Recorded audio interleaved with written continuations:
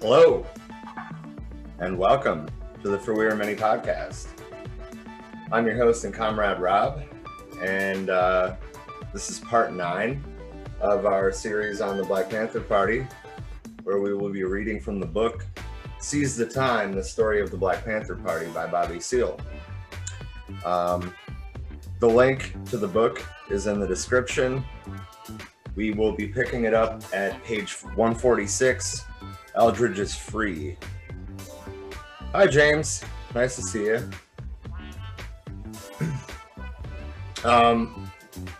If you haven't noticed, I'm not ready for that yet. We are all over social media. Facebook.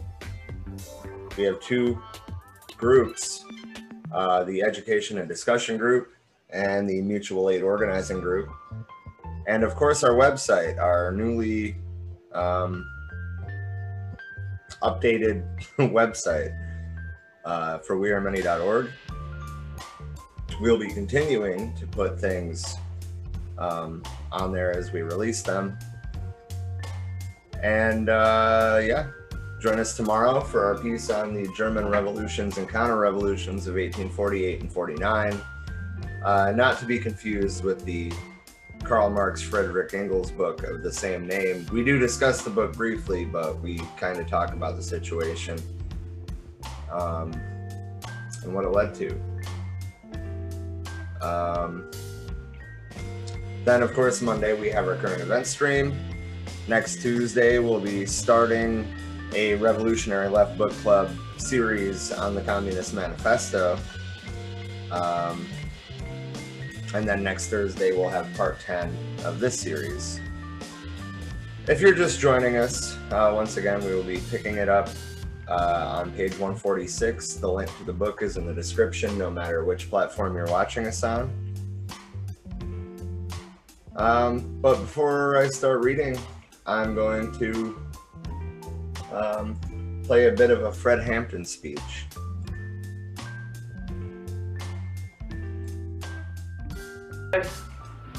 Black people and white poor people and red poor people and Puerto Rican poor people and Latin American Puerto Rican people of poor people of all descent, they had them caught up in movements based on racism when the Black Panther Party stood up and said that we don't care what anybody says. We don't think you fight fire with fire best, we think you fight fire with water best. We're going to fight racism, not with racism, but we're going to fight with solidarity. We said we're not going to fight capitalism with black capitalism, but we're going to fight it with socialism. We stood up and said we're not going to fight reactionary pigs and reactionary state's attorneys like this and reactionary state's attorneys like Hanrahan with any other reactions on our part. We're going to fight their reactions where all of us people are getting together and have an international proletarian revolution. Right on. Right on. And that's saying all power to the people. Right on. That's saying that no matter what color you are, there's only 2 classes. And that's saying there's a class over here and there's a class over there. And the reason that this class over here has never did anything to get this class off its back, because this is lower, this is upper, this is the oppressed, this is the oppressor, this is the exploited, this is the exploiter. And these people in this class have divided themselves. They say, I'm black and I hate white people. I'm white and I hate black people. I'm Latin American and I hate hillbillies. I'm hillbilly, I hate Indians. So we fight amongst each other. And you've heard the testimony of pigs here. You got pigs of all colors, you know that. You got pigs that are white, you got pigs that are black, you even got pigs that are black and white.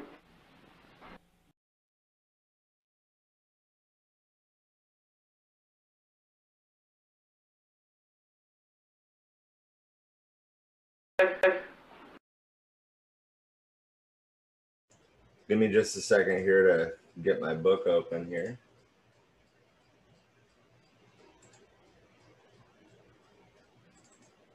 All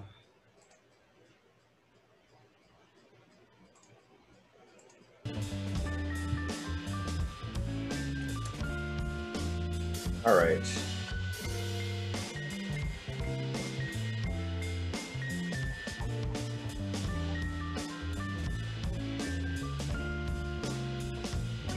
Eldridge finally got out of prison after the April shootout on June 6, 1968. The day Eldridge got out of Vacaville was a beautiful day. It was a great feeling to see Eldridge free once again. Stokely Carmichael, while he was out to California for Huey's birthday rally, said some stupid things to me and Eldridge like, "You guys might as well forget it because Huey will never get out of jail. They're going to send Huey to the gas chamber and that's it." "Man, are you crazy?" I said. I got mad at the cat. "Man, you're out of your damn mind. If I'm going to keep working for Huey, and Eldridge is, and all of us are." Eldridge was pissed off at Stokely too and wouldn't say a word to him. Eldridge just looked at him like he was a goddamn fool. Before Eldridge got out of jail in June, Stokely came out to California again. This was in May 1968. He brought a friend of his, George Sams, with him then. Later on, Stokely cut George Sams loose because he suspected him of being an agent of some kind. Stokely told me again that I might as well forget about Huey, that they were going to put Huey in the gas chamber. He told me this crap a second time. He also said they were going to keep Eldridge in jail for the rest of his life. I got mad again. I didn't hit him or anything, but I was pissed off at him. And man, when Eldridge's feet hit the ground, you talk about a dude being happy, I was really glad. Before Eldridge was released, we went out to work and started calling people up, telling them that Eldridge was coming out, that we needed some bail money and some securities to get him out right away. The bail was hanging at $50,000, but we got him out. "I wonder what the hell that stupid Stokely Carmichael is talking about now," I said to myself. A lot of people were talking about how we couldn't get along and how we really needed unity. Yeah, we need unity, I'm not denying that, but Stokely Carmichael said some weird things to us. If you can't stand up for the leaders, and if one leader can't support another leader, then you'll never have an organization, because the leaders will always be jiving. That's very important. That's why the Black Panther Party, first and foremost, wants to free our leader, Huey P. Newton. Minister of Defense is the man we want to free along with all the other political prisoners. This is what Stokely wasn't able to see. My analysis of it is that Stokely is an opportunist. Chief of Staff David Hilliard, Kathleen, and a couple other Panthers went up to get Eldridge. I stayed down at Charles Gary's office in San Francisco, waiting for them to bring Eldridge in. They drove in, and we had a big press conference. The pigs had shaved Eldridge's face, and he had to cut off all his hair, but the brother was in righteous good spirits, like most revolutionaries who were involved in the struggle. Even before he knew that he would be released, Eldridge was in good spirits. I had gone up to Vacaville to visit him along with Stokely and some other brothers a few weeks before he got out, and Eldridge was feeling real good. This was shortly before Judge Raymond Sherwin of Solano County released him on the grounds that he was being held solely for political reasons, that he was in fact a political prisoner. That day, after we had visited Eldridge in jail, I noticed Stokely running around talking a whole lot of crazy stuff about how he was going to organize the party and discipline the party and things like that. About half of the stuff he was talking about was cultural nationalism. It didn't relate. We needed brothers to help organize and educate more members, but Stokely still relied on that cultural nationalism, and cultural nationalism will not educate people. It makes racists out of them. Cultural nationalism is trying to popularize dashikis, the natural, the wearing of sandals, and the African dress. There's nothing wrong with having a natural. I have a natural and I like it. But power for the people doesn't grow out of the sleeve of a dashiki. That is something the cultural nationalists just don't understand. Stokely's game was that every Negro was a potential black man. I'm not quite sure what he means by that. But what we were trying to show him was that every black man must be a revolutionary if he intends to change this decadent society. A lot of Africans know that, but Stokely didn't seem to be aware of it at all. Well, they brought Eldridge down to San Francisco the day he was released. Kathleen, David, and the other Panthers brought him down to Gary's office where I was waiting. We had a big press conference there and then went over to Eldridge and Kathleen's house on Pine Street.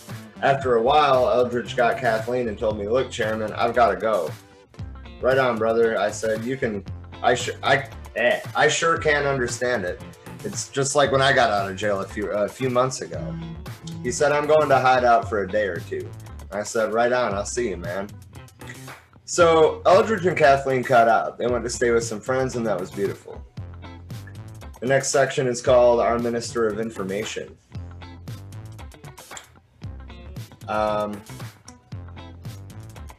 Shadid, if you want to like say hi or something, I saw you popped in here. Yeah. Hello, how are you? Good afternoon, good evening. Not doing too bad, man. Yeah, just I was sitting in the background listening. That story is always intriguing. Yeah, for sure. Yep, Trisha is gonna be a few minutes. Yeah, she said that she forgot it was Thursday and she was doing her grocery shopping. Oh, yeah. But I mean, they were leaving when I started the stream, so it shouldn't be long. That's good.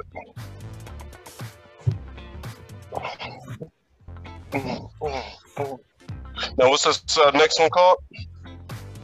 The next section is called Our Minister of Information, which I believe is Eldridge Cleaver, if memory serves me correctly.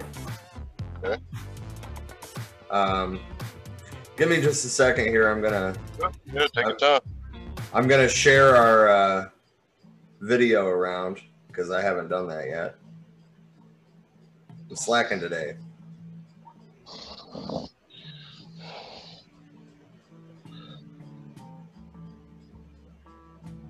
Yeah, I'm just over here trying to get some Kool-Aid together. Shouldn't even be drinking this shit.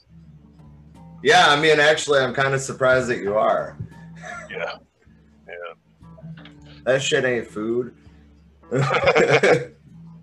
Liquid tastes good.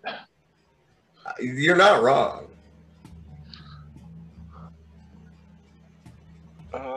Sugar. Where is sugar? I say, yeah, that's probably the healthiest thing going on. Is just I'm not using high fructose corn syrup. Instead, I do have sugar.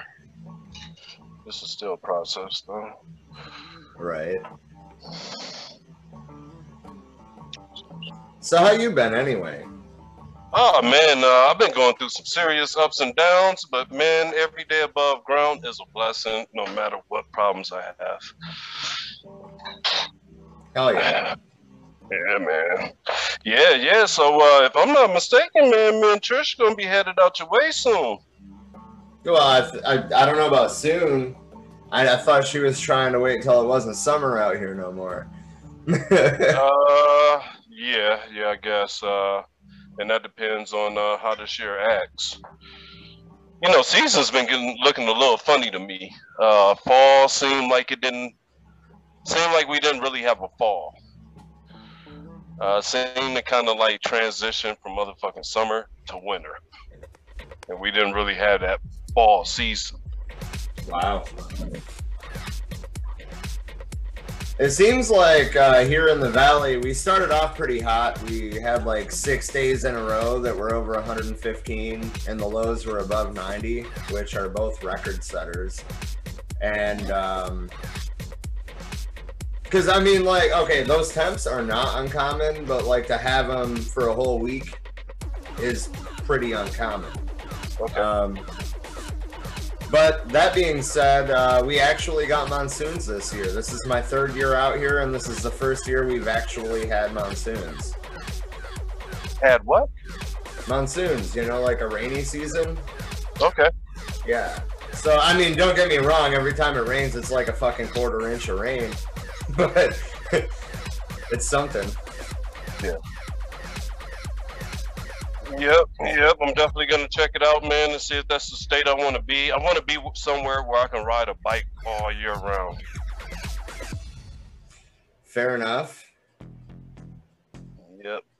That's gonna be my new hobby. I'm gonna learn how to ride a bike, do a wheelie, and flip off the police.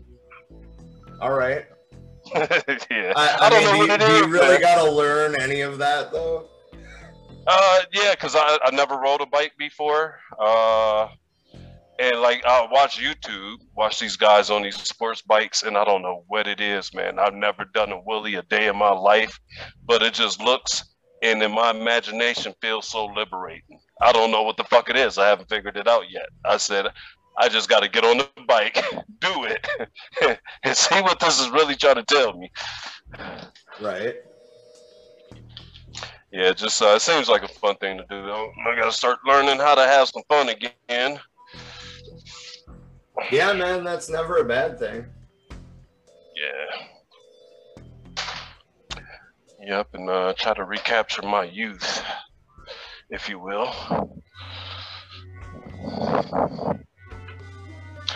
How about yourself, man? How's it been going your way?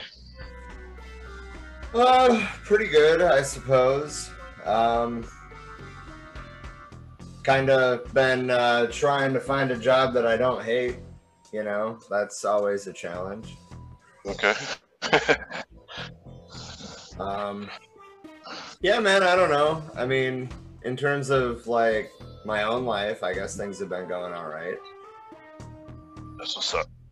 Yeah. I don't have any real complaints, so that's a blessing, right? Yeah. I mean, I'm pretty sure we can come up with some. We just rather do something else with the energy. Fair. Trisha finally joined us. Slow ass. Hola. Finally made it. Yeah. Hey, I totally forgot what day it even was. Hasn't been the greatest week. Fair enough. Shit happens. So just to catch you up, Trisha, we wasn't far away. Right. Yeah, that's fair. But just to catch you up, we are on page 148 at the section Our Minister of Information. I was kind of stalling though because I knew you were going to be coming in soon, so I was just bullshitting with Shadi for a minute. I appreciate that. Thank you, both of you. Give me just a moment. I gotta find the link to even pull it up on my phone. Where in our Google Drive is it? The link is in the description. Never. I'm searching. Listening. That's.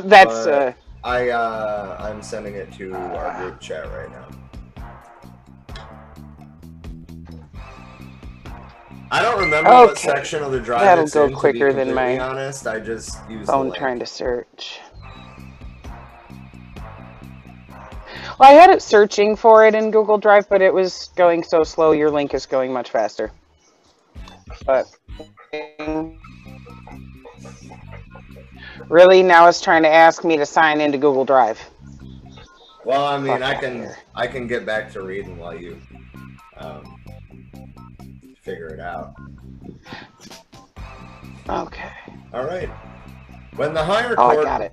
Okay.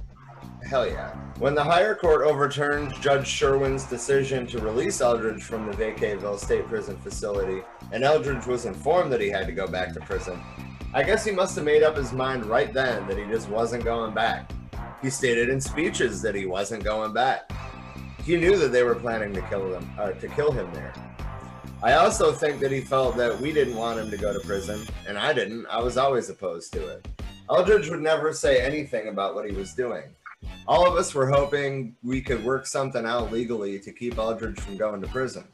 We were really hoping for the state Supreme Court decision to come down in favor of Eldridge.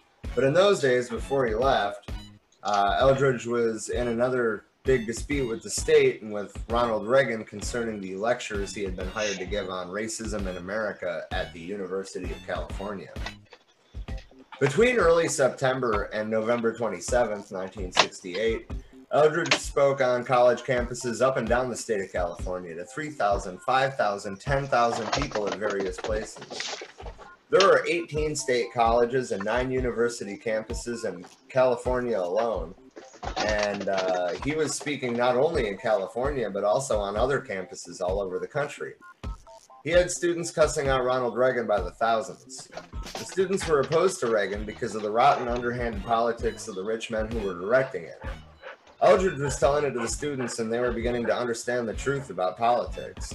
Eldredge said, "I've cussed my way all around this country and back again. These pigs are really scared of what I'm saying. They're scared because the people are listening. They've got to shut me up, and they know the only way they can do that is to put me in prison again and kill me there. They think I'm going to go back to that goddamn prison, but I'm not going." "Eldredge," I said, "if you decide you're going to split, don't tell me. Just split. You've done what was needed. You've got us all cussing out these dogs. They've been needing cussing out for a long time. But it's been an issue, you know. Brother Huey P. Newton has said that we shouldn't cuss." "I know, man," Eldredge said. "I guess I should try to obey what the Minister of Defense says, but they got Huey isolated. He's been down almost a year. Somebody's got to cuss these pigs out for doing that to Huey." And I said, "Yeah, man, you're right. I feel like cussing them out too." Are you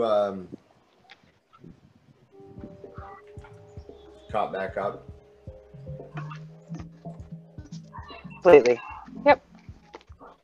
Want me to take over from it? Yeah, go ahead. He always said that the older people in the community wouldn't understand the cursing. He felt that kind of language would cause the older people, especially the mothers, to misunderstand the real program of the Black Panther Party. So one day I asked my own mother about that. "What do you think about Eldredge?" She said, "Ooh, I think Eldredge is beautiful. He's one of the best persons around." She told me she voted for Eldredge for president. After voting for all those Democrats and Republicans for all these years, she voted for Eldredge Cleaver. I said, "Mama, I love you. You're really seeing the revolution in your late days." Mama's about 60. "Well, I like everything that Eldredge is saying," she said, "and he's right. He's telling them the truth, but I wish he wouldn't cuss so much." I said, "I hope that don't turn you off." "Oh, no, it sure doesn't," she said. "I just always wanted y'all to do right, and I know you're doing right. I understand you're getting mad sometimes at the way these," she hesitated for a moment and then went on and said it, "these racist pigs, the way they treat us and all our people." Mama was always a Christian woman. She never talked, hate, or cursed the oppressors, but she said, "I hate the way they do. I just hate the way they murdered Bobby Hutton.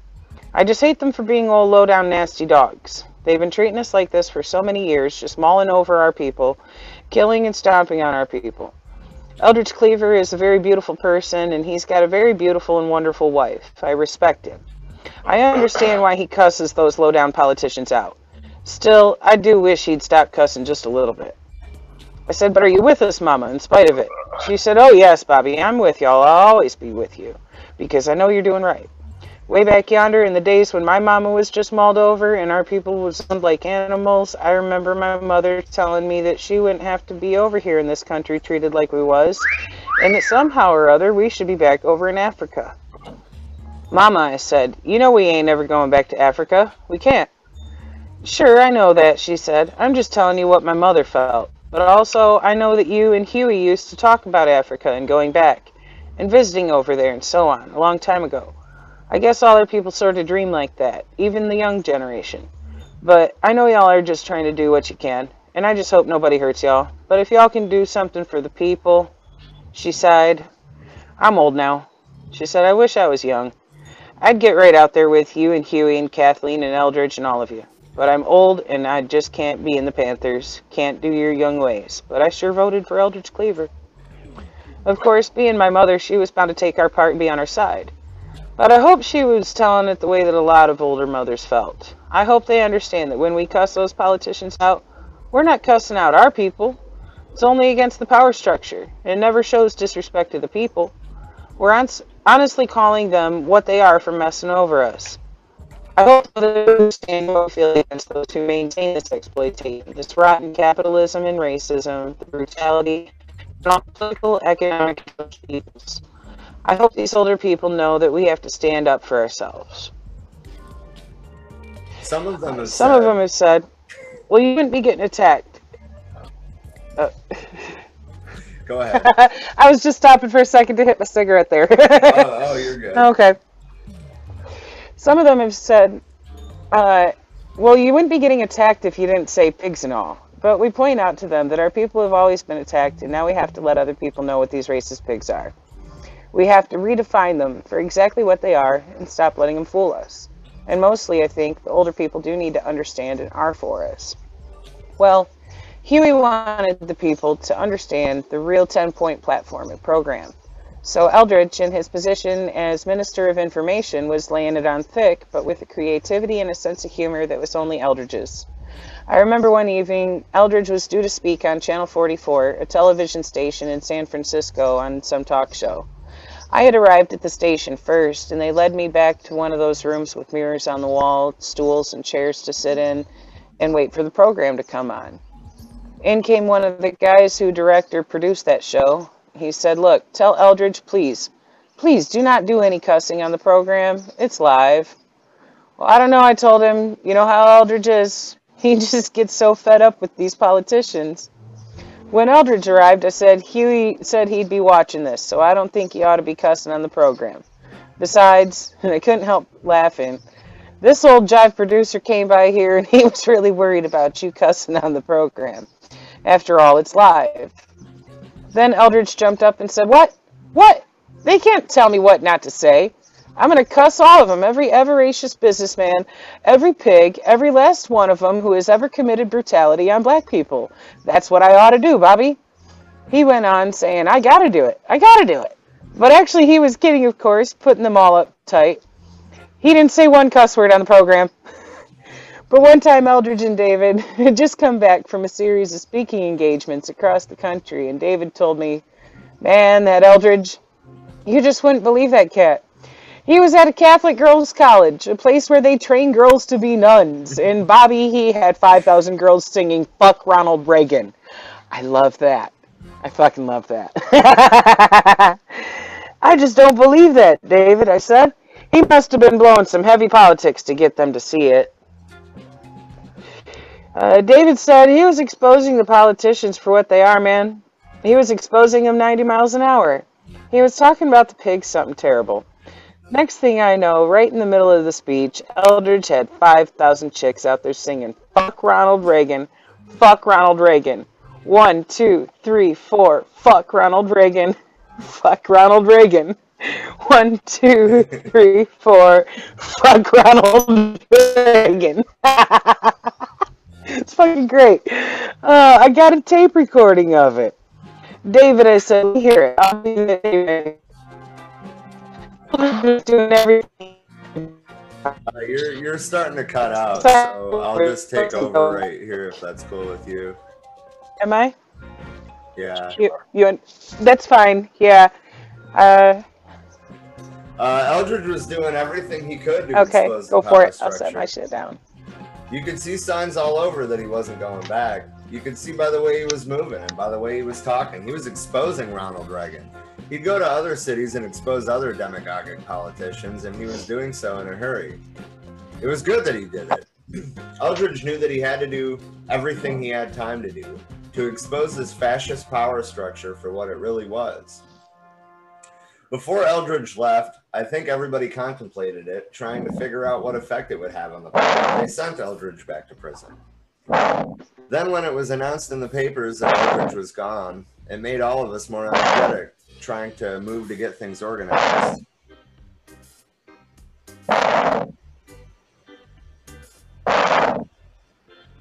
Shadid, I think you're breathing in your mic. Oh, I was trying to figure out what it was, and then I looked at it and I was like, it's gotta be that. So I was wondering too, like, wait a minute. Just the steady pace of.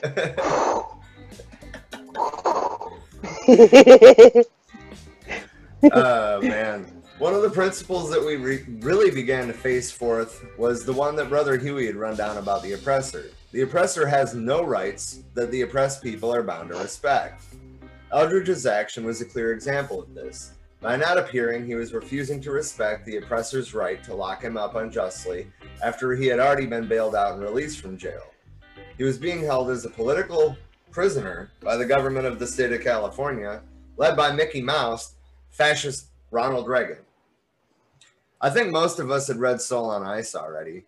I have not. Have either of you read Soul on Ice? Nope. No, me either. But I made it a thing that brothers should reread Soul on Ice. Reread what Eldridge was running down. The book is very key and very clear when it looks at the massive brainwashing of America as a whole. We know about the brainwashing of black people, but this is not really separate from the brainwashing of the proletarian masses of America. I think that many times the cultural nationalists miss this point. We want to unbrainwash our people by telling them the true history. One must tell the true history in terms of the class struggle, the small minority class, ruling class dominating and oppressive, the massive proletarian working class. When I say working class, I mean those who are employed and unemployed, living below subsistence and at subsistence level. This book, Soul on Ice, really shakes loose the misconceptions that exist. When you read that book, you'll see that in the beginning, it was a brainwashed black man who was in jail. He had only the white ideals, the Western ideals, and the white woman. When he put the Playboy picture on the wall, he was saying that psychologically and personally, he fell in love with that woman. Then this racist cop guard inside the prison rips the picture down. Eldridge tells the guard that he doesn't have any right to rip it down because everybody's got pinups. The guard tells Eldridge, if you had put a pinup picture of a black girl, I wouldn't have said anything. And because of that, Eldridge's consciousness changed and he began to become what he is. The first essay in the book is called Unbecoming. So I'm assuming that Soul on Ice is a book written by Eldridge Cleaver. From the sounds of it, yes. And I just made a note in the group chat to add that one to the book club list. Because I want to hear Eldridge's words too. Oh yeah. I don't know much. If you want to, I'll write that down real quick if you want to take back over.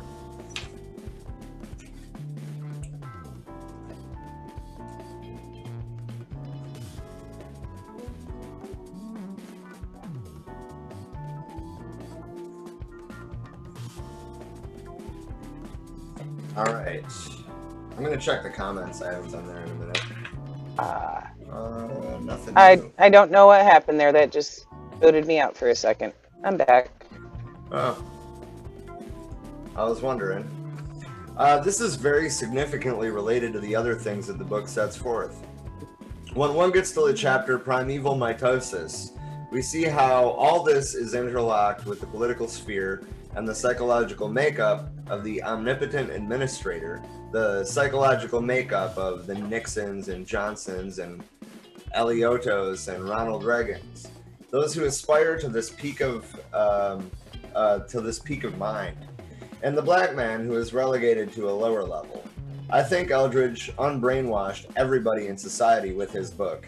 Okay, that answers that question. It is an Eldridge Cleaver book.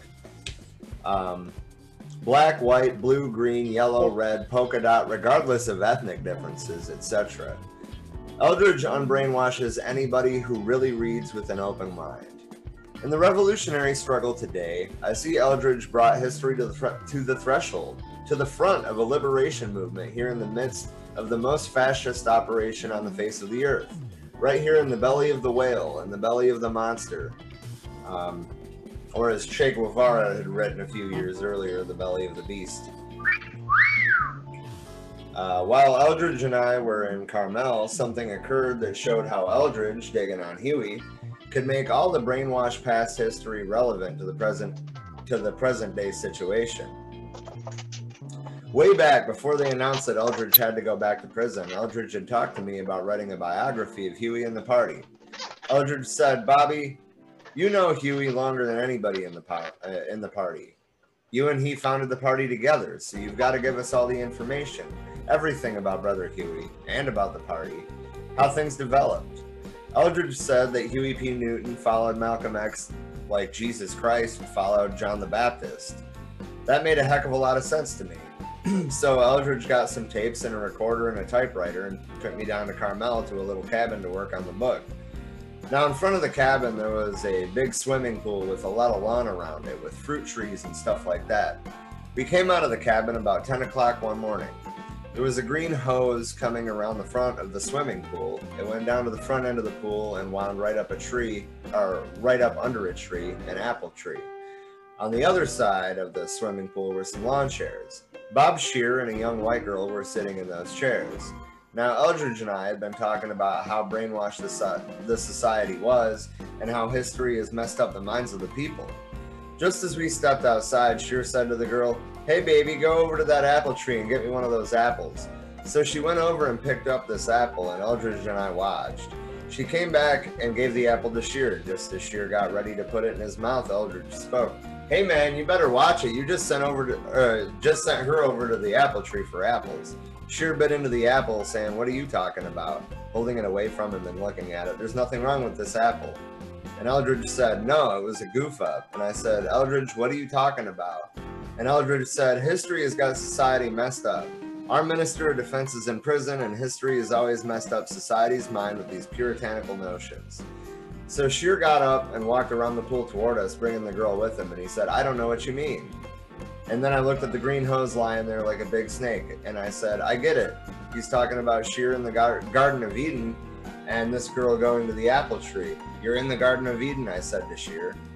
Eldridge said, "And you didn't defend it.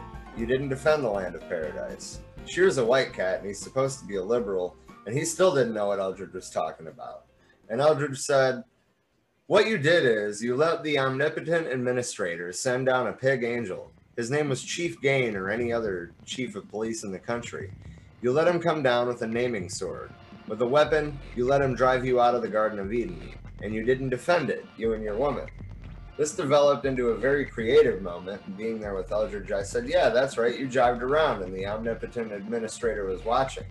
He told you to replenish the earth, and just about the time you got ready to replenish the earth, he turns around and drives you from the garden into the wilderness. He sent down an angel with a naming sword. Symbolically, it isn't really an angel. You see, it's really a pig, and you didn't defend it." Eldridge said, "You let the pig drive you out into the wilderness." I said, "Command the pigeon to fly and then clip his wings. That's the policy of the omnipotent administrator." "But if it had been Huey Newton in the middle of the Garden of Eden," said Eldridge, "and the pig angel came down after the omnipotent administrator had told Huey to go forth and exercise his constitutional rights and replenish the earth, if it had been Huey P. Newton and this pig had been swinging the flaming sword at him, Huey would have jumped back and said, 'No, I'm defending myself. If you swing that sword at me, I'm shooting back.' Symbolically, Robert Scheer was the liberal white who wouldn't defend the Garden of Eden, the land of paradise. We see that mankind was driven out of the land of paradise to sweat by his brow from sunup to sundown. Whereas if Huey P. Newton had been in the Garden of Eden, he would have defended himself. He would have defended the land. He wouldn't have been driven out after being commanded to go and replenish the earth. It was no reflection on Scheer, nothing that Scheer had done. We weren't speaking of Scheer himself. We use Scheer in that situation as a symbolic of the liberal who won't do anything and really wants to sit around and jive and talk, when the next thing you know, the vicious fascist system, which calls itself God, and the omnipotent administrators at the top will have done in the people and taken away the land of paradise and the right to live in happiness and peace on the face of the earth. You have to defend the needed new system that's coming forth. Talking isn't enough. You have to fight for it. You have to work for it if you intend to have it. If you do anything other than that, you'll just be oppressed. That incident helped me to see the significance of Soul on Ice and how people are brainwashed. Many people have heard me talk about the Superman missions. I try to make this relevant to an everyday situation by talking about the concepts of the comic books. The Donald Duck comic books, Mickey Mouse, Archie, and Jughead, etc. These put forth puritanical notions and symbols that are directly related to racism.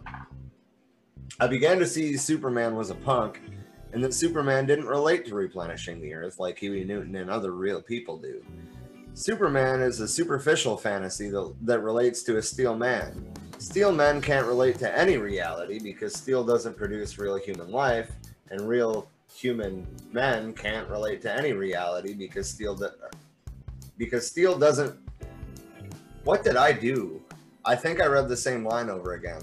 Steel men can't relate to any reality because steel doesn't produce real human life and real human flesh. I talked about how Superman never related to Lois Lane, and that Tricky Dick Nixon and Lynchin Baines Johnson and those types were the ones that were going to try to play Superman. The almighty gods with their anti-tank weapons and anti-tank missiles and hydrogen bombs and missiles that really destroy life. In essence, Superman is a phony and a fake. He never saves any black people in this country in any comic book stories. And this 30-year-old figure and other figures of Donald Duck should all have beards on. They are older than the hills. They are phony and absurd. The fact is that a man and a woman relate to each other, that through sexual relations they produce another real human being. Mickey Mouse and Donald Duck never tried to have sexual relations in the comic books with Daisy and Minnie Mouse. Archie and Jughead never tried to relate sexually to Betty and Veronica in the comic books. These things are very important in terms of how people are brainwashed in society. 2.5 billion people on the face of this earth came here through the process of a man and a woman having sexual relations. The omnipotent administrators taboo these things. It's this kind of brainwashing that produced the kind of people who believe that sex is nasty and talk about illegitimate children. A child, a human fucking being, cannot be illegitimate. These things come to be understood clearly when you read Eldridge Cleaver's book. Do you want to take back over, Trisha?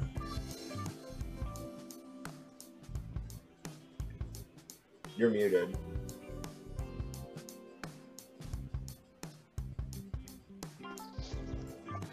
There we go. Welcome I know back. that did that. Thank you. This next part kind of makes me go, huh? And wonder a bit there about his homophobic tendency there, because it says Eldridge shows how homosexuality becomes rampant and is really part of the psychological makeup of the omnipotent administrators to such an extent that they're cut off from the body. Wow. That's not actually applicable at all. Right. Well, I mean, let's not forget that this was a very hot button issue in the U.S. already At the at time. this time. Yeah. Yeah. That being said, I hope that that doesn't reflect how they actually felt about it, but I guess everybody.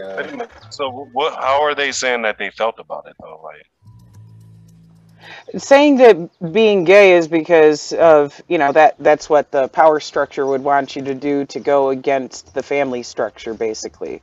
And that's not the case. Nobody makes a choice to be gay. I'm flexible as fuck, and it doesn't have anything to do with the government. And The class system is highly related to a woman and a man trying to relate to each other more fully and more totally. And oppressive social obstacles, political and economic, affect this totally. It is very necessary for the masses to understand Soul on Ice so they can understand and pinpoint the oppressive administrations of the government here and realize that this system has to be changed to a more progressive system that serves all of the people. The party as a whole is involved in this, and many millions of people are becoming more aware. The book has sold way over 1 million copies and is still selling at a fantastic rate. We are very close to Brother Eldridge. We know that he and Kathleen were forcibly separated from us. It's not a thing of him leaving us. We understand that oppression has put Eldridge where he is now. We know that the power structure wants to kill him. They don't want him back here. Eldridge was and is one of the key brothers in the Black Panther Party. Of all of the brothers on the Central Committee, Eldridge was the key. Before Eldridge left, he did a magnificent revolutionary job as Minister of Information, educating the masses of America, hipping Black people to the need to work together in some unity. and showing the white people that the omnipotent power structure and administrators are enemies of all of the people. I think that after he left, it made even more people become Black Panther Party members. Thousands of black people really began to check him out much more closely than they had checked him out before. Some of the party members had been very superficially relating to Eldridge, not really understanding him. But Eldridge's objective was to try and get people to be more concrete. He wanted those black brothers and sisters who ran off to one side and didn't really work closely with the people in the community to become part and parcel with the people in the community. And he wanted to move the liberal whites too to be revolutionaries. The next section is called Bunchy Carter and Bobby Hutton. Bobby Hutton was the first member of our party murdered by the police, and Fred Hampton and Mark Clark were among the latest. Between those murders, there was a long line of black brothers gunned down by racist cops and black racist cultural nationalists working with the power structure against the revolutionary program of the Black Panther Party. Bobby Hutton loved Bunchy Carter. Bobby Hutton used to develop alter ego relationships with different party leaders: Huey, Eldridge, myself, and Bunchy. His latest, at the time he was killed, was imitating Apprentice Bunchy Carter. He tried to become more politically educated like Bunchy was, and he really dug Brother Bunchy because Bunchy had been in prison. It wasn't a boasting kind of absurd "I did this much time and I did that much time" thing that Bobby related to. Bobby related to Bunchy because Bunchy was the brother who had come from prison and was back in the community working to serve the people. Bunchy also had an air about him that was stylish in the manner and environment of the black community that little Bobby readily communicated with. This manner is in the poetry that Bunchy would write and recite, and also in the sharp way that Bunchy dressed, the clothes of the people. We all have some sharp clothes, but Bunchy was always sharp, clean with a sharp suit, hip socks, and shine knobs. Little Bobby would see Bunchy with a big natural that was kept very neat, a big mustache, a sharp suit, and some clean clothes on, and he really dug the way Bunchy looked. At the same time, Bunchy wasn't selfish. Deep down inside, he really loved his people, and he loved them so much that when he saw them doing something wrong, he would cuss the brothers out to try to get them to understand the need to survive, to unify, to defend ourselves, and to be revolutionaries and work in the community to serve the people. This is the thing that surprised Bobby. Little Bobby was only 16 years old, and he wanted to be sharp. Living in poverty and seeing Brother Bunchy somehow stay sharp, and at the same time be a service to his community, kind of showed Bobby that he didn't have to get out of the party. He didn't have to say, well, I'm going to give up the party just to get me some sharp clothes, as some brothers would out of selfishness. Bunchy had it arranged so that on his parole he was receiving a fair sum of money working at a poverty program as some kind of assistant director. That's how he kept himself sharp. Well, one would first see Bunchy, one might think that Bunchy was a pimp or some kind of hustler off the block, but he wasn't. Not that he didn't know the pimps and hustlers. Bunchy was very well respected and well known throughout Watts and the black community in Los Angeles by many, many people. When he was murdered, the party had to go down and try to talk to some of the brothers because there were some 500 or 600 brothers throughout Watts that put shotguns in their cars and were looking for anything that looked like a member of Ron Karenga's U.S. organization that had murdered him. We tried to tell the brothers that we didn't want to drive war in the black community among black people, but at the same time, we wanted to see to it that those cats who did the killing were prosecuted. We felt that if the power structure didn't prosecute him, or if they used some kind of trick to let them go after prosecution, in the long run, this would prove to the people that the U.S. organization, black racism, and cultural nationalism were ultimately the tools of the power structure, and that they stagnate the people's revolutionary structure for needed change in the community. One of the cleanest things about Bunchy was his deep seriousness and honesty about need for revolutionary change.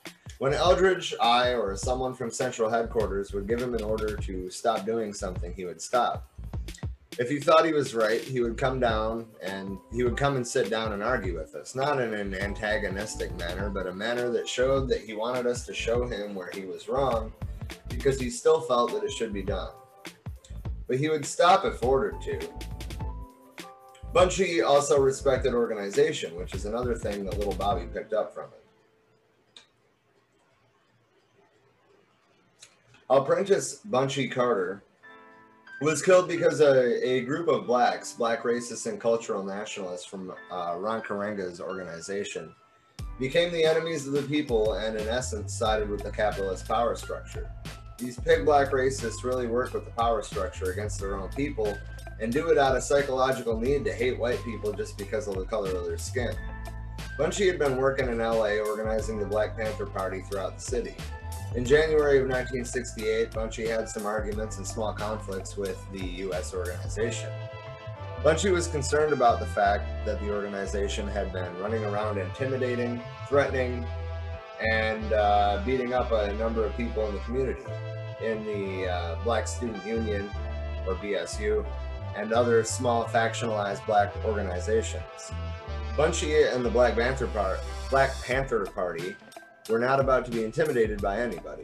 These other groups asked Bunchy to stop Ron Karenga and take over the Black Congress of organizations that had been formed there, and Ron Karenga was in control of.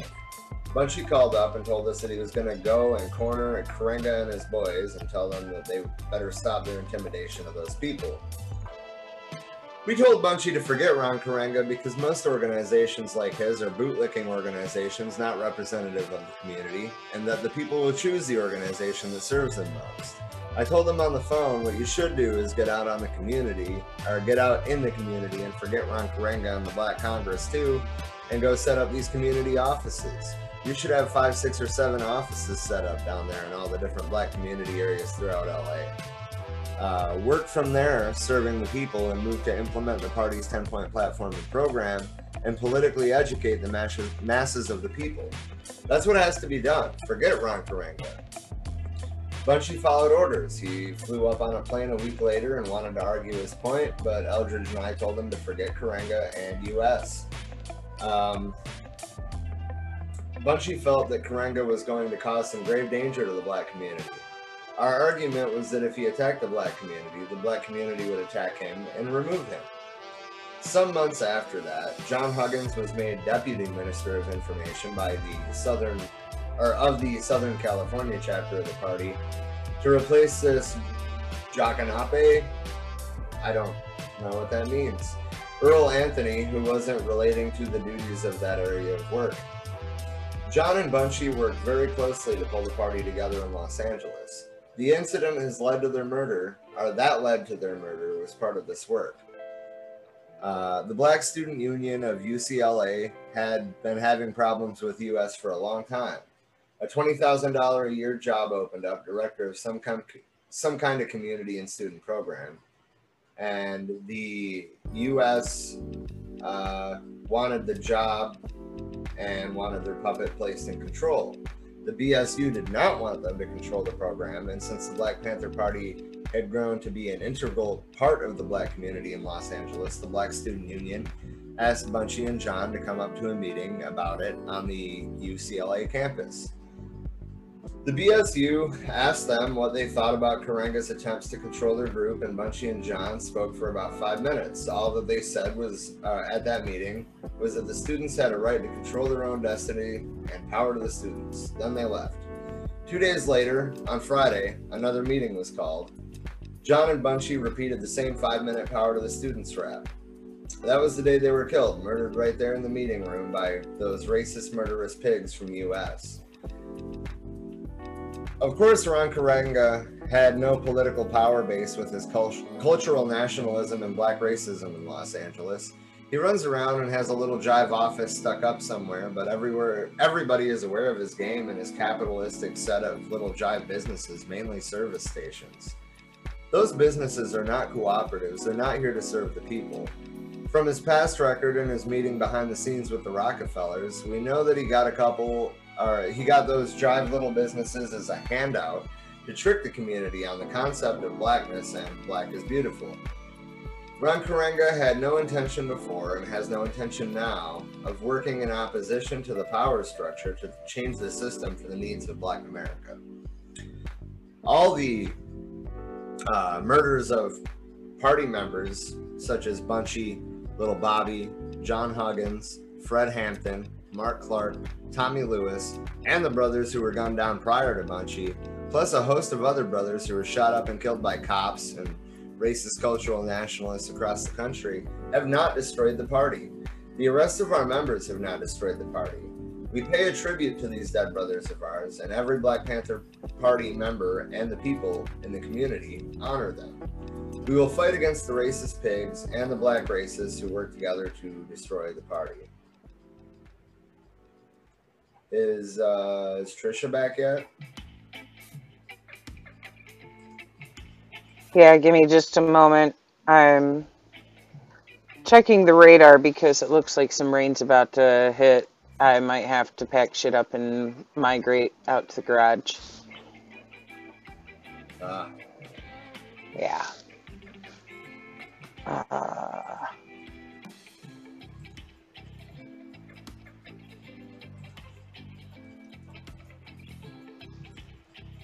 Yeah, like you can feel it in the air, it just shifted, so I was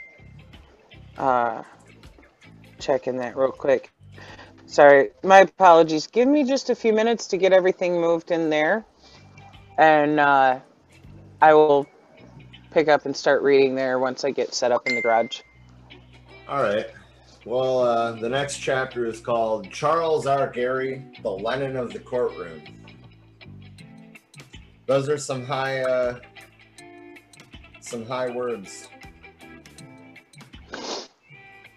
If the power structure tried to stop Charles Gary from going into the courtroom and defending people's basic human and legal rights, and stop defendants from seeing their lawyers and having their constitutional rights, Charles Gary couldn't be stopped at all. He's the type of man who would go down to the pawn shop and buy himself a gun to defend his home and himself, because he's got enough insight to know that this system is corrupt. I even heard him say that he doesn't ever want to be a judge.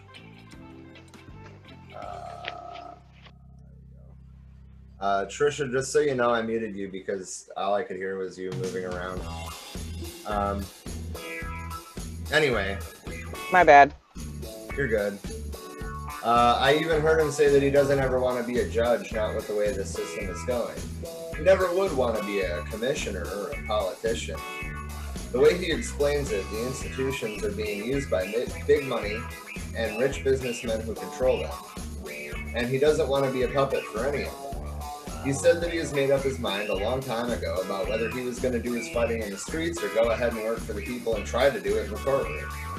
We always respect the fact that he made that decision, and we're glad he did because the people need somebody like Charles R. Gary, who is able to come forth and stand up for the people when he sees things going wrong and to defend the underdog. That is something that we know that Charles Gary has dedicated his life to. I have never seen a person like that, even in the Black Panther Party. Charles doesn't interfere in our politics. Sometimes he can almost see us making a mistake on some specific thing or situation, but if we disagree with him, he doesn't interfere in our politics. He doesn't try to run them or anything like that.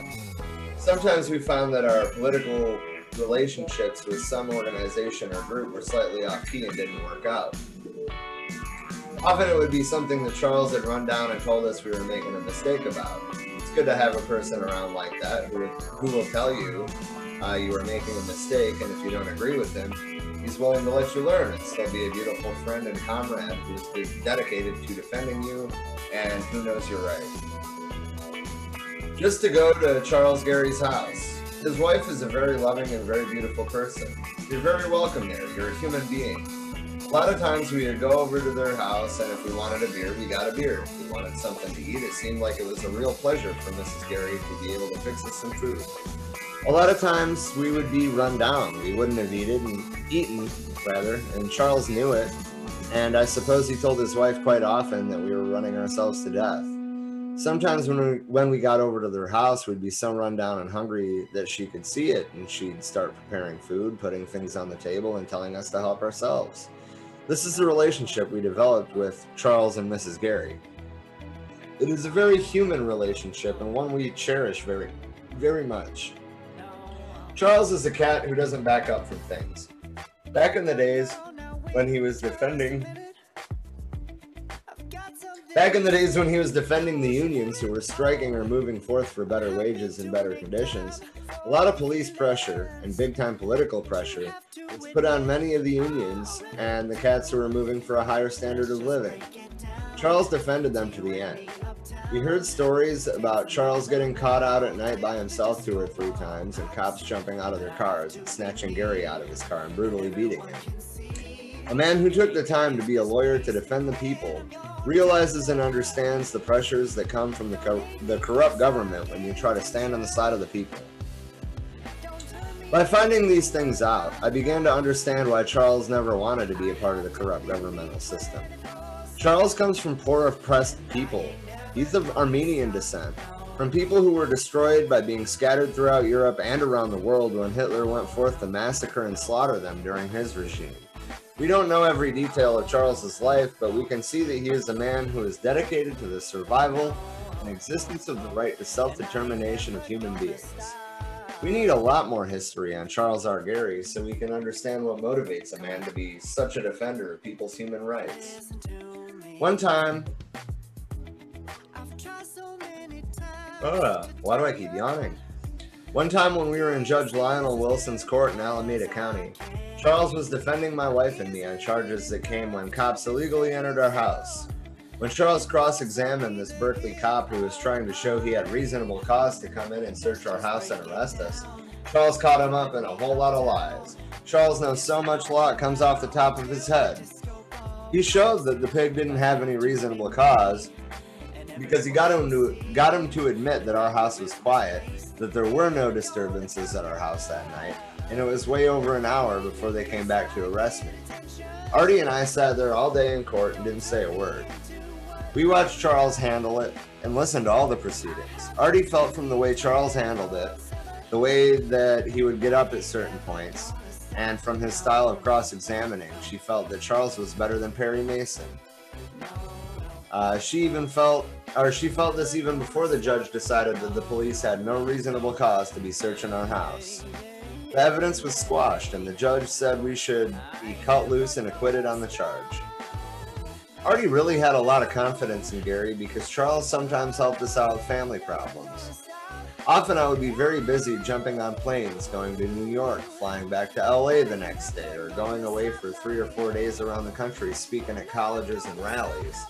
A lot of times my wife would get very disgusted and I tried to get her to work more with the party. She has a tendency to want to look at TV and take care of the house. I was trying to show her she has to be a revolutionary politician too, even though we have a little boy. She would become very disturbed and didn't like it. She would go and talk to Charles, and Charles would try to get her to understand why I had to be away so much.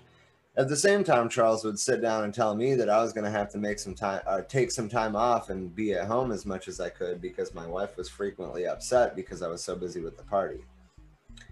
Charles is not the kind of lawyer who isn't one-on-one with his clients. During Huey's trial, he would get out and investigate the situation himself. He would talk to people to do a lot of personal investigation. When Bobby Hutton was murdered during the April 6th shootout in which the cops tried to ambush the Panther brothers, Charles was down there on the spot. When her house was raiding it, he was there investigating the house, how they surrounded it, the size of the apartment, etc. He's always getting into things and digging down in the guts of the case. That's the kind of cat he is.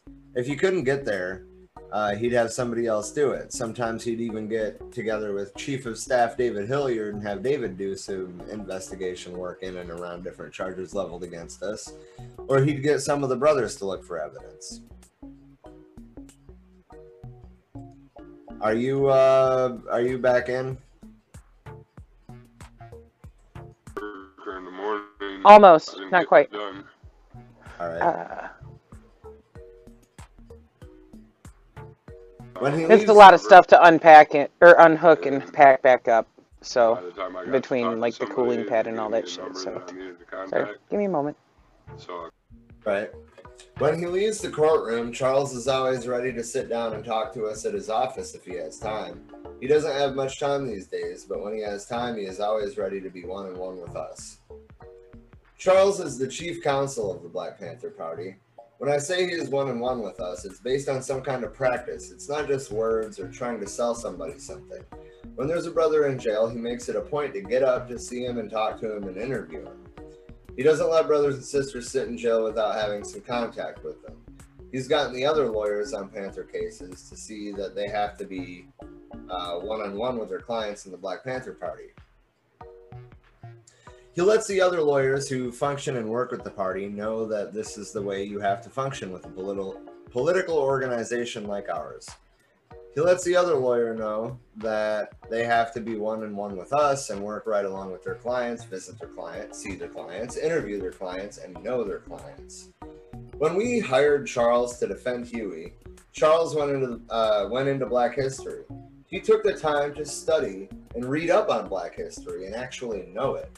He met Huey P. Newton, and he expressed to me a number of times how beautiful Huey was and how he was glad to know that Huey had the political perspective and the insight and the human understanding that he had. He said meeting Huey inspired him to really want to know Black America better. From time to time, I would drop over to his office, books and other material on W.E.B. Du Bois, Nat Turner, and the history of Black America, Marcus Garvey, Malcolm X, and other things. Charles really studied and learned it. He didn't only study books. He studied and learned in relating to us. The man is so dedicated to defending us. He sees that we are being persecuted. He knows that it's repression. He knows that the underdog is being denied his human rights to live and survive. When he walks into the courtroom, he doesn't have a gun. He doesn't have a firearm or anything like that, but he's got something that is just as effective. Huey used to say that a newspaper could be sharpened like a double-edged sword. I think that the legal defense that is being placed forth by Charles R. Gary for us is just as effective as a gun to defend ourselves from unjust attack. You see that man work in a courtroom, and all of a sudden, the procedure of things is clear in your mind. When you see a DA move and use racist tactics, or when you see a judge literally turn his head and deny your right and let racist operations and maneuvers go on in the courtroom, Charles Gary is setting forth law that seems clear to you. So clear that you could recite it yourself. You're not saying anything, but you feel you want to call that judge or DA who's doing you wrong a racist. And all of a sudden, Charles R. Gary has got the human gall to let the judge know that he's racist right to his face. It makes you feel good to know that a man is standing up and defending you. In the context of law and legality, he can place forth a man's feelings and a man's desires, a man's innocence and a man's right to survive and live as a human being. He places forth the people's rights. This is what's beautiful about Charles.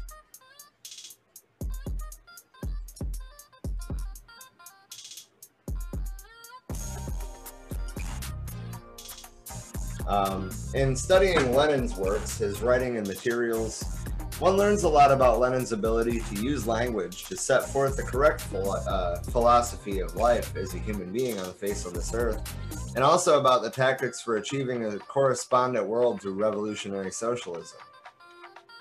We turn it right back around and we look at Charles Gary and say that this man is the Lenin of the courtroom. Which, I mean, as I already said, that's a bold statement to make. At first, Charles was Huey's lawyer, and then he became my lawyer. As more attacks and more arrests came down, we got Charles on all the cases. Pretty soon he was the lawyer for the entire Panther Party. We've seen Gary's whole firm: Bernard Dreyfus, Al Brodsky, Frank McTurnan, Faye Slender, Jim Herndon, and the other lawyers who are associated with them working on Panther cases. And they're all very good lawyers. I went over there one day and they were all working on my case, Huey's case, the April 6th shootout, and all these brothers' cases, and Eldridge's case. We were filing suit against the city of Oakland, and they had a lot of court appearances to make. The whole office was involved in our cases. They began to handle other legal matters for us, helping us to get our income tax out and other things like that. That office was humming. We used to go over there off and on. The cats were working 10 hours a day, and we hadn't had a chance to raise their fees for 3 or 4 months at times, but they stuck with us. That's the thing we respect about Charles Gary, about that firm. Those people, the secretaries and everybody, took time to know us. Faye Stender did a lot of beautiful, heavy legal work for us on Huey P. Newton's appeal brief to the higher courts. The next thing we knew, Charles couldn't handle all the cases. Now McTurnan handles cases. Other lawyers across the country, the first name should sound fairly familiar here. William Kunstler, Francis Andrew, Gerald Lefcourt, Sanford Katz, Bill Grain, Arthur Canoy, and a number of others are also handling our cases. I hope those lawyers see Charles setting an example to defense lawyers, using the legal and proper tactics of the courtroom to bring out the true philosophy and ideology of the party and of any other progressive, revolutionary, and liberal people fighting for human rights and survival in a country that's growing more fascist every day. Charles is always ready to defend us. We've got communication with him on a human level. He's even lost a couple cases when we actually saw overt racist tactics employed in the courtroom, but we didn't jump up and say, oh, he loses cases. The human relationships you have with a person are the best thing, and we know that Brother Charles Gary will sit up and fight. He is where it's at. When the black lawyers tried to attack Charles just because he was white, we defended him. Charles kept Huey out of the gas chamber. We rightfully give him the credit. Charles turns around and gives it to us for organizing community and political support, but we give it right back to him. The only time that Charles was with me in Chicago was when I was arraigned and charged in federal court in April of 1969 in the Chicago conspiracy case. That's why I said that William Kunstler's name should sound familiar. We did a movie watch along, a long time ago, about the trial of the Chicago 7.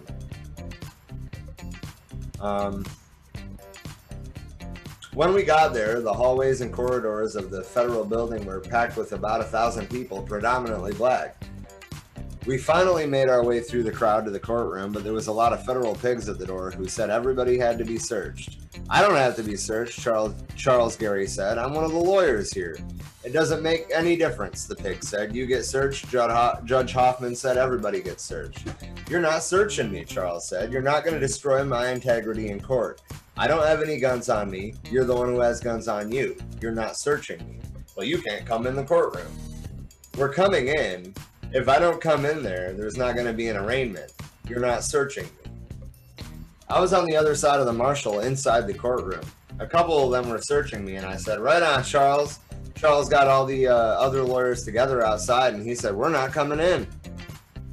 So that's called a strike. I didn't know lawyers could strike. I was sitting there, and Jerry Rubin came in, and they pat searched him. One of the other defendants came in behind Jerry. I think it was John Reness. While they were pat searching him, Jerry Rubin started pat searching him too. The marshal was patting down one leg, and Jerry Rubin started pat searching the other one. Oh, he's all right. Let him go, Jerry said. What are you guys doing? I asked. Here, let me search you, he said, and walked toward the marshal. Pat searched him a little bit and then walked away. I cracked up. It looks like we're not going to have an arraignment today, I told Jerry, because if I know Charles, he isn't going to let them be running through his briefcase and searching it. He already told them he won't let him destroy his integrity as a lawyer and an officer of the court. All 8 defendants were sitting there. We looked up, and guess who was coming into the courtroom from the rear door where the judge comes through? Charles R. Gary and all the lawyers. Hey, Charles, did they search you? I asked him. Heck no, they're not going to search me or anybody. None of these lawyers were searched. So then he walked around and said the judge didn't like it because we weren't going to come in, so he decided to let us come through the back way. That was one of those things with him. Lawyers are officers of the court, and you're not supposed to treat them like they're not. That's what he's stuck on, those ethics, because they have the human integrity to argue for justice. Judge Hoffman treated the defense lawyers like criminals throughout the trial, which, again, we saw. We also saw some of Jerry Rubin and Abby Hoffman's tactics. And Abby always pointed out that he was not related to Judge Hoffman. So, like, we already have a little bit of, like, background context for this. We already know that Jerry and Abby refused to take the thing seriously because the whole damn thing was a joke, right? And I mean, We also know that Bobby Seale eventually got his own trial, but not before he was bound and gagged in the courtroom, pepper sprayed in the courtroom, simply for speaking his piece. Anyway, you have to imagine Charles Gary in a courtroom. He's a tough lawyer, but he's not tough in the sense that you see the DAs trying to act tough. The DAs also try and act smooth and sneak and slide and pull little legal tricks. But Gary's a tough lawyer, and he doesn't let those little jive sneaky tricks under the part of the DA slide by. I think Schultz and Ferran would have folded up in Chicago under Gary. And Judge Hoffman wouldn't have insulted Gary consistently as he did Kunstler and Weinglass. Hoffman later sentenced them to years in jail for their real human integrity. Yes. I forget what the exact count of contempt of court charges that Kunstler had in that trial, but it was, I think it was like 27.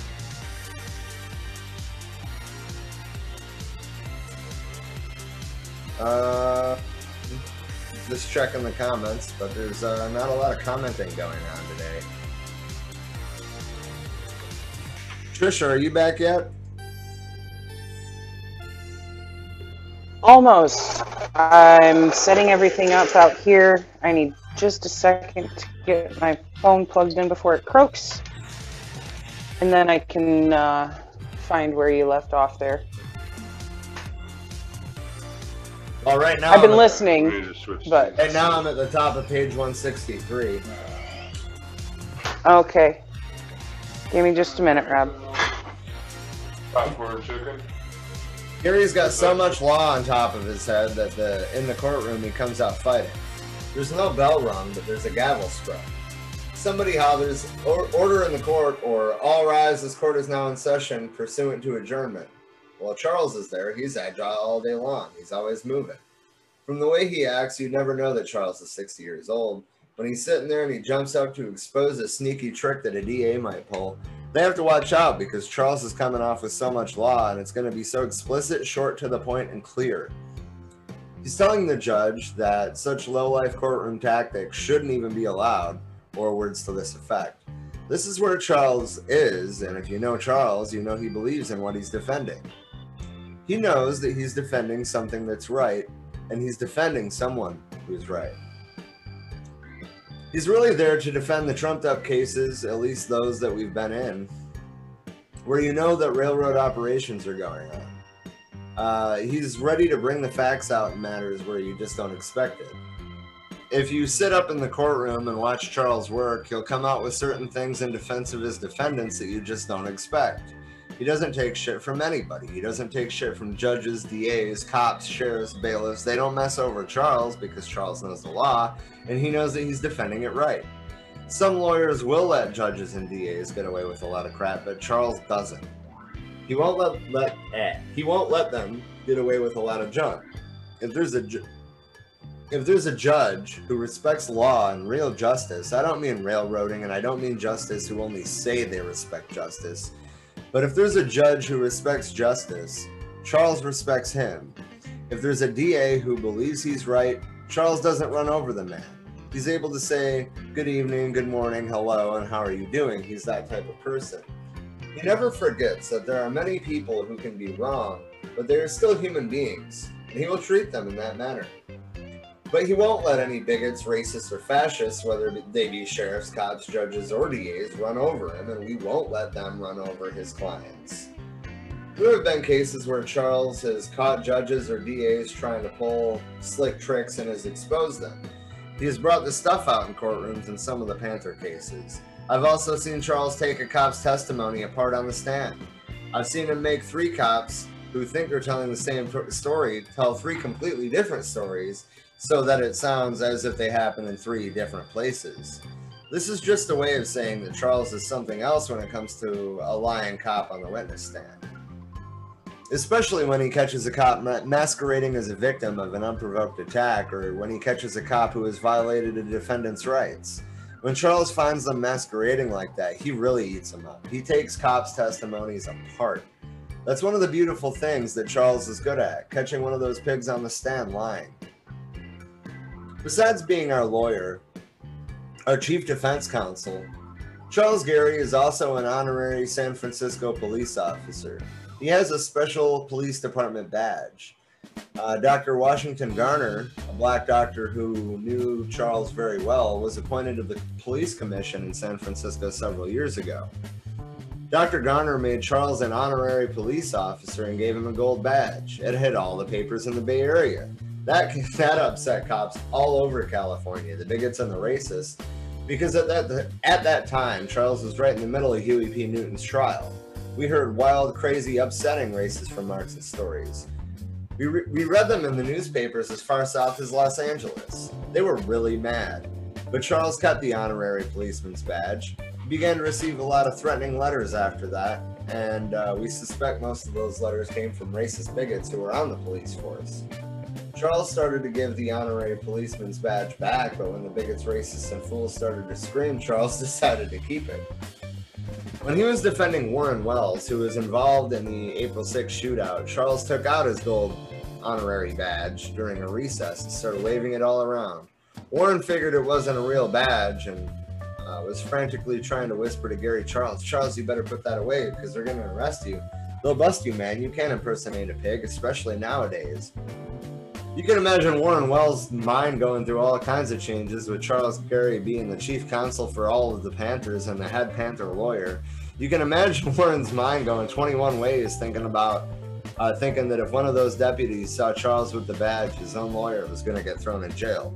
Warren got real excited when Charles was playing around with a few of the people in the court corridor during the recess, holding up his badge and saying, "See, I'm a pig too.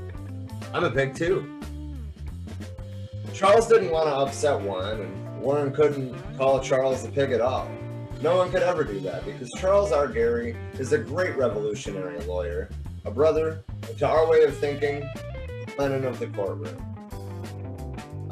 So there's a couple notes, which number one is about knobs, and I was wondering what they were talking about. Knobs are up-to-date, stylish shoes with well-shined toes. Pimp socks are men's socks that you can almost see through. They're usually nylon. An article from the Wall Street Journal on the... $1,000. Yeah, that's about the only good thing that happened today. I just finally caught up with where you were at there. Yeah, an article from the Wall Street Journal on the meeting between Karenga and the Rockefellers can be found in the Black Panther February 2nd, 1969 edition. Nice. Honestly, that's probably a good place to wrap it up. Yeah, I'm either getting a house or we're having one I'm house thinking party. that I'm probably gonna, edit tonight's Make it episode fucking rain. and repost it. Okay. But Oh, sorry I couldn't help you with the reading for the last 15 minutes. I got everything migrated out here just in time to wrap shit up. Fuck. Yeah. Anyway, next time we'll be starting the chapter Chicago. Kidnapped, chained, tried, and gagged. We already have a little bit of backstory to this chapter, but this should be a lot more in-depth. Right. Much more in-depth than than what the we Chicago saw. 7 Yeah. movie was able to go. Yeah. Yeah. That movie was fucking epic, dude. Oh yeah, I was kind of sad you weren't here for the last chunk. We were talking about they compared Charles Gary to William Kunstler, right? And I mean there was some other names in there that were familiar, such as Jerry Rubin. I was listening the whole time. So I could still find out what all was, going on in that part of the book. I just had my mic muted so you didn't have to hear the clatter of me moving stuff around. But yeah, I can see the parallel there between the two of them, because both of them were very adamantly standing up for their rights, their clients' rights, and going, fuck this, we're not being railroaded in the court. We're officers of the court. Fuck your shit. Yeah, but I mean, I think that they do kind of put him on a pedestal, kind of put Charles Gary on a pedestal.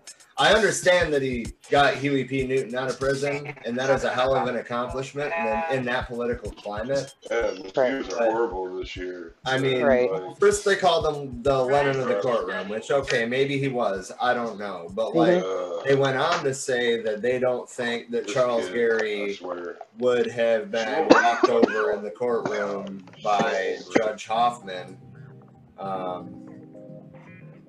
You know, like William Kunstler was, and I don't think that would have been the case at all. It honestly depends on the judge. That judge was just a fucking racist cunt to go and have Bobby chained up, gagged, and, you know, bound to his seat because he didn't like him asserting his rights in court to speak on his own behalf and to demand that, you know, he be able to have his representation there. Right. You know, that judge was an asshole. What I've read from Bobby Seale's perspective that I already wish would have been in the movies. Huh. Jerry Rubin following the bailiff around, pat searching people. Yeah. Yeah, that would have been nice to include in there because it speaks volume to the climate there in the court.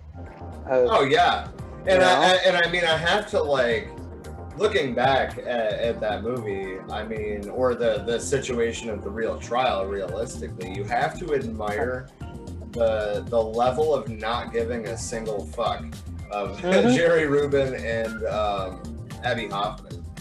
Yeah.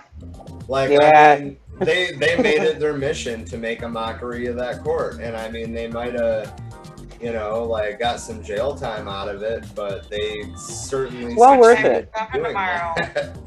Right, you know, they felt that was well worth it, to be honest, and call the court out for its bullshit, regardless of if it resulted in time sitting in jail or not. They knew that was a roll of the dice that they were possibly going to be looking at. They still stood up and spoke their piece, and I respect that. You got tomorrow off work? That's some free room and board for a minute, well earned. Although anymore it's not free, they make you pay for your days in jail. Assholes. Right. All right. Well, you got anything that you want to plug? You better. Not that I can think of, other than our own stuff here.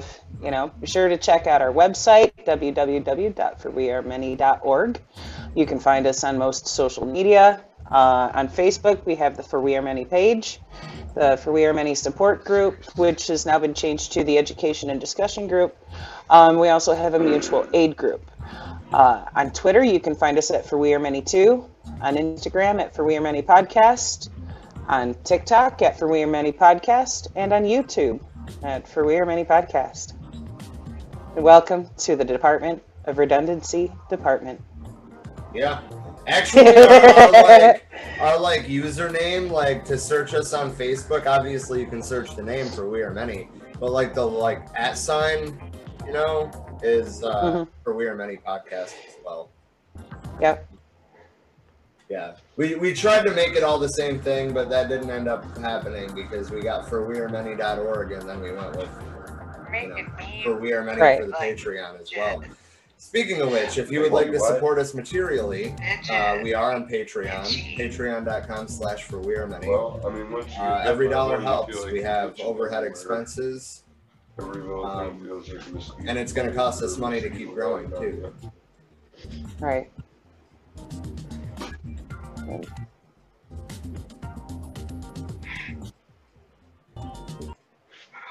I want to smoke so bad, babe. My brother's on his phone next to me. I hear that. Sorry. Heather, your voice was just enshrined on our podcast. Smoke so bad. Right? We're about to blaze. So, yes, if you got them, smoke them, people. We're about to. Speaking of which, this isn't related at all, but the Senate, is it the Senate or the House? Our Congress is finally discussing the federal legalization of marijuana. Fuck yeah. Contact your representatives. Tomorrow, maybe I'll post something on our website, a copy and paste thing like I did with our thing about Cuba, Yeah. which, by the way, the link to that is Got on our something to say? page. It's in the group. Right, just fill in the name of the representative that you're sending it to and fill in your own name and send. And contact all of your elected officials at the national level currently about the situation in Cuba. Mm-hmm. I'm not going to go too in depth on it. Watch Monday's stream if you want a little perspective on what's going on in Cuba. But either way, U.S. intervention is not the answer. Letting the Miami Cubans go to fight the Cuban Cubans to overthrow the Cuban government is an absolutely ridiculous idea. So awesome. And the only All of those things, they're trying to avoid talking about the embargo. Exactly. Even if there is an overthrow of the regime in Cuba, which I don't think most Cubans want, even if there is an overthrow of the regime, with the embargo still in place, their condition is not going to get any better. If you want to improve the material conditions of the Cuban people, we need to be vocal And the embargo. telling our representatives, our employees in Washington, to stop starving the Cuban people. Right. This situation right now is caused by our own government having this embargo. We're the ones limiting them from being able to purchase more food to import when, their crops took a hit this year. And that's the cause, as far as the immediate. But in the long term, we've had this trade embargo against them for over 60 years, limiting them from being able to freely trade, not just with us, but with a bunch of other countries. Who the fuck are we to tell a bunch of other countries across the planet that they can't trade with Cuba either? Right now they need food and fuel because their crops took a hit, and we're stopping them from being able to import food. I want to show you guys something. This happened during our stream. We got a false information flag. USA Today is saying that the U.S. embargo doesn't prevent Cuba from trading with other countries.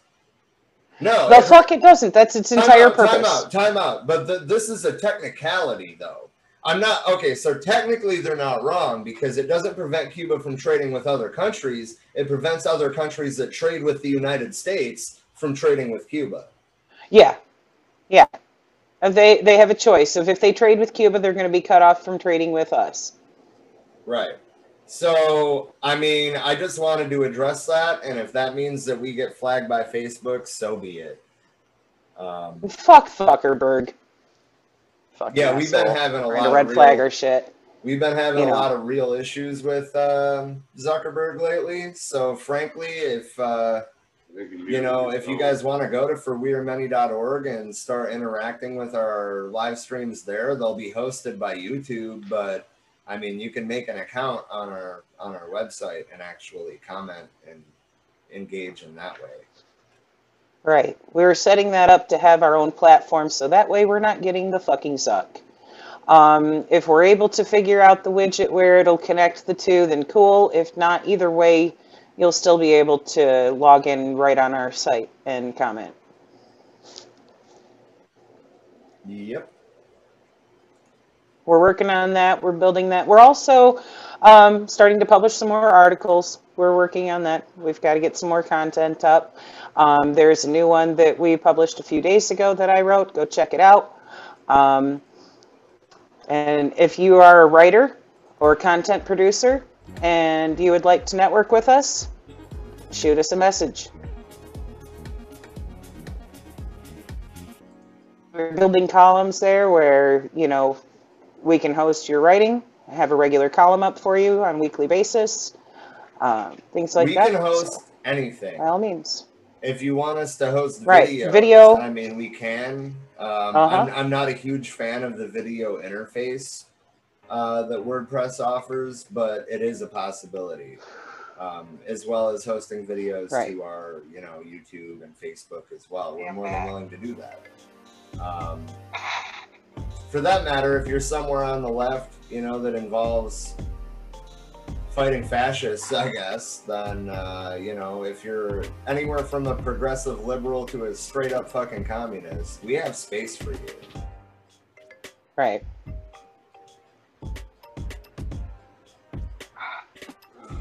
Anyway, I think that about wraps it up.